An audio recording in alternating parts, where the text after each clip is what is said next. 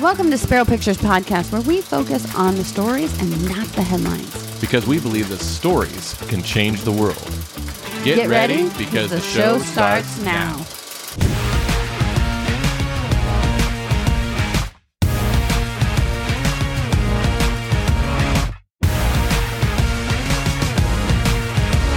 Welcome back to SPERONOMICS for Kids. I am Abigail Thayer. Today we are going to talk about taxes. And I know that we need some taxes because if we don't, the government can't do what they need to do, not what they're doing right now, but what they need to do. So let's bring on Dr. Kirk to talk about this. Hi, Dr. Kirk. Hey, Abigail. Hey, it's nice to see you. Yes, it's very good to see you too. So we are talking about taxes today.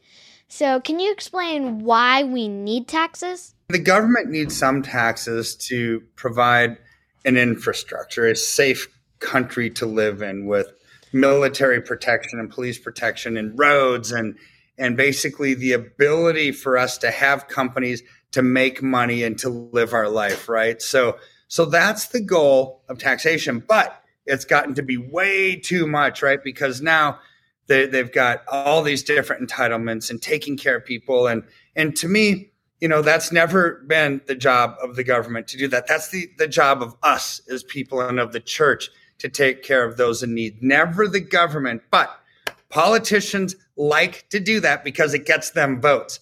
And they like to use other people's money, which is taxes, to pay for all of that. So what is the IRS? I've been hearing about the IRS. So what is the IRS? Well, the IRS is just an agency that collects people's money, right? So whether our income taxes are 20% or 30% or 40%, right? All of that money goes to the IRS and the IRS sends it to the Treasury Department to actually pay all of the bills, right? So the IRS is simply the collection arm for the people's taxes. So why was the IRS formed and when was it formed? Boy, it was formed back in the earlier 1900s, right? And it was to me an unconstitutional thing, right? Because it was formed when the government needed to start collecting more money, right? But the whole concept of progressive, sorry, I was about to sneeze. I am going to sneeze, but we'll just avoid that whole thing. So I went away. So progressive income taxes is a communist idea, right? Where the more that you make, the more taxes that you pay. See, technically, you wouldn't need an IRS if all we had was a consumption tax, like a national sales tax. When you go to the store and they have a tax on something that you buy, well, that's a consumption tax. That would be more fair, and that's called a fair tax. But an IRS was actually put together to start taxing people's income. And then a progressive income tax is actually very unfair. It's like the worst of all things, because the more money you make, the higher the tax rate becomes. And so it de-incentivizes people to want to work really hard, because the more you make, it's not just that you're paying more taxes, the rate of taxes that you pay goes up.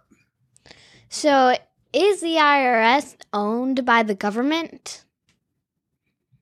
It's a government agency, yeah.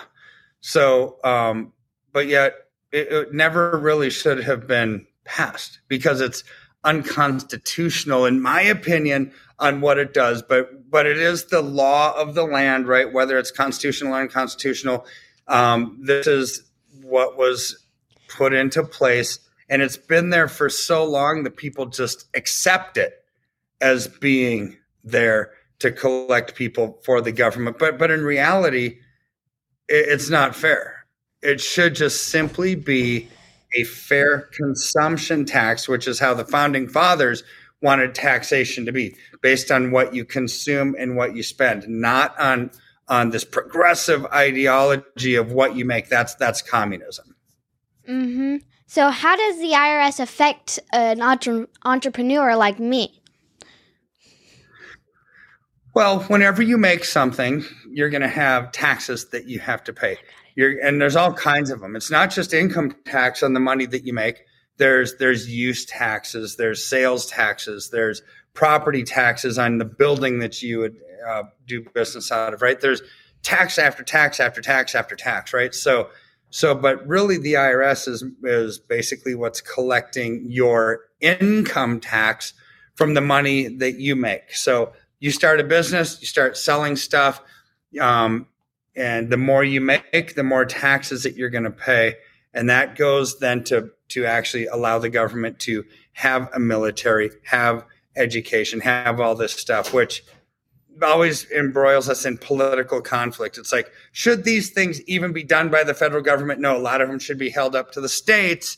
So in not just the IRS, you've got state tax collecting authorities. You've got toll roads that basically is a tax on use, right? So there's taxes everywhere that we look, Abigail, and it's really gotten out of control. Yeah, so you're just saying about state taxes.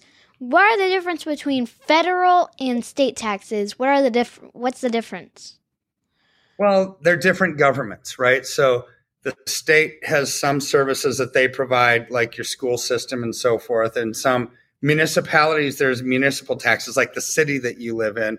And the federal government, again, that's where all your entitlements, your welfare, Medicare, you've got the military, you've got infrastructure, you've got all this stuff that they ultimately pay for that they shouldn't. So you've got layers. You've got federal taxes, you've got state taxes, you've got county taxes, you've got city taxes, you've got special use taxes like toll roads and things like that.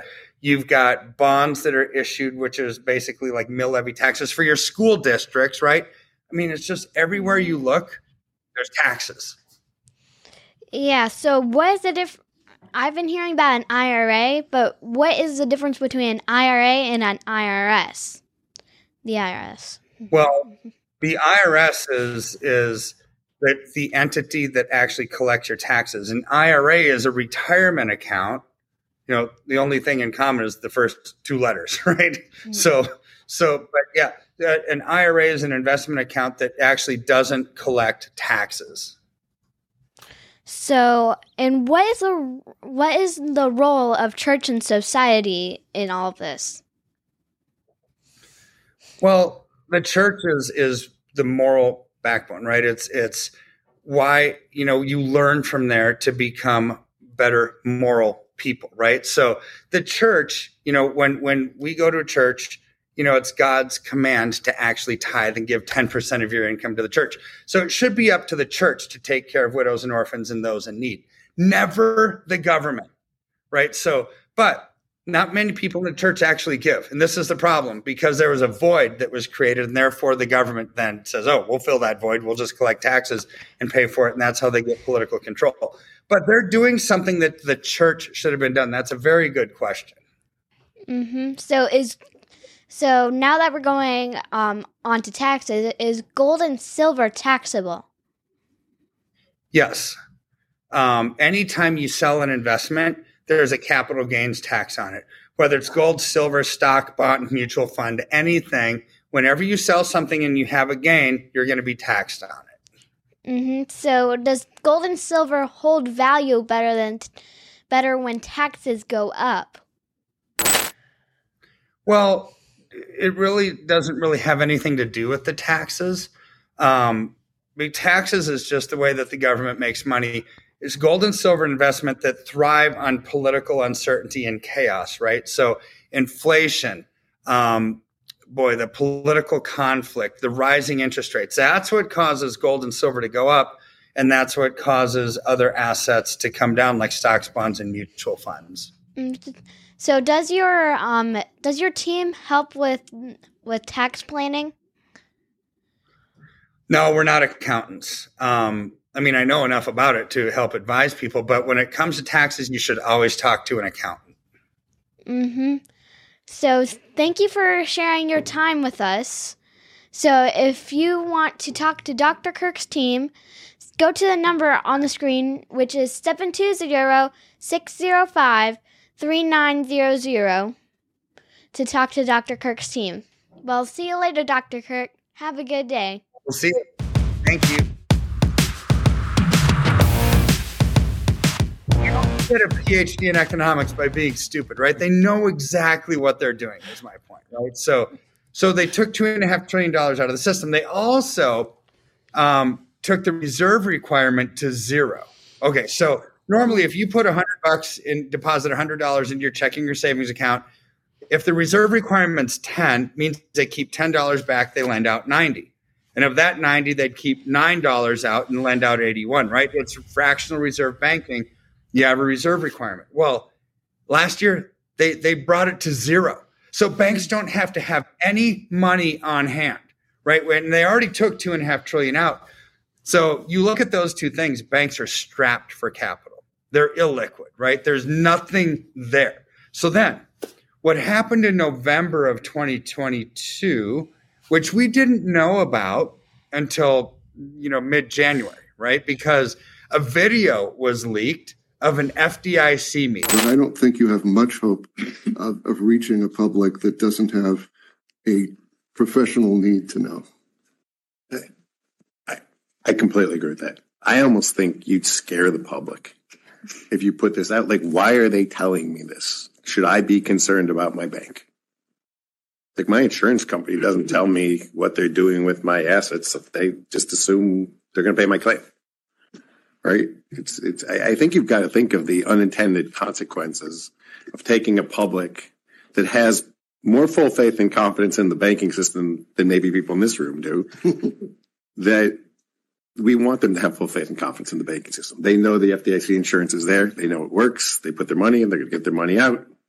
So there's a select crowd of people that are in the institutional side. And if they want to understand this, they're going to find a way to understand this. There's a bunch of law firms represented in this room. There's a bunch of people that charge them by the hour a lot of money to explain this all to them. And it's fine. I don't have a problem with that. And they all have huge staffs. But I would be careful about the unintended consequences of starting to blast too much of this out in the general public. What did they talk about in this FDIC meeting? Okay, this is where it gets a little bit squirrely. So there's these FDIC officials and they're talking and they're saying, interrupted. So there was like a bootleg video that happened during the meeting and they probably heard, oh boy, we should probably get this one on video is what they were thinking. Because these guys are talking, saying, we can't let the public know about this. If we let the public know about this, it could have unintended consequences, right?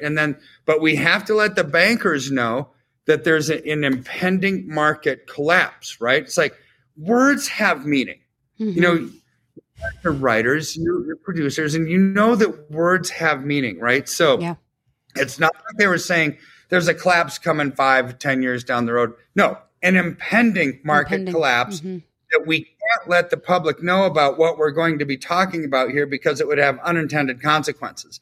What are the unintended consequences? A run on the bank. Wow. Well, what they were talking about.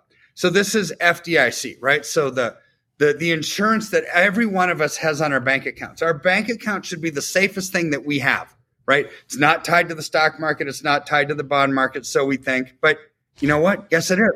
Yeah. Because what do banks do with that money that you deposit?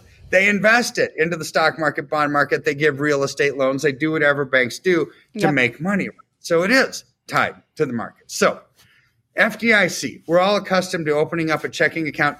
We have $250,000 of the coverage on that account. So we don't have to worry about it going away. Or do we? Right? Yeah. So this is what this meeting was about. And so what we know now after this meeting is that the FDIC has $125 billion of assets. How many bank deposits are they covering with that $125 billion? $9 trillion. So there's $9 trillion worth of checking savings account, people in America that have money in the banking system. It's only covered with $125 billion. What is that percentage? That's 1.388%. Of all deposits in America in the banking system are actually covered by FDIC.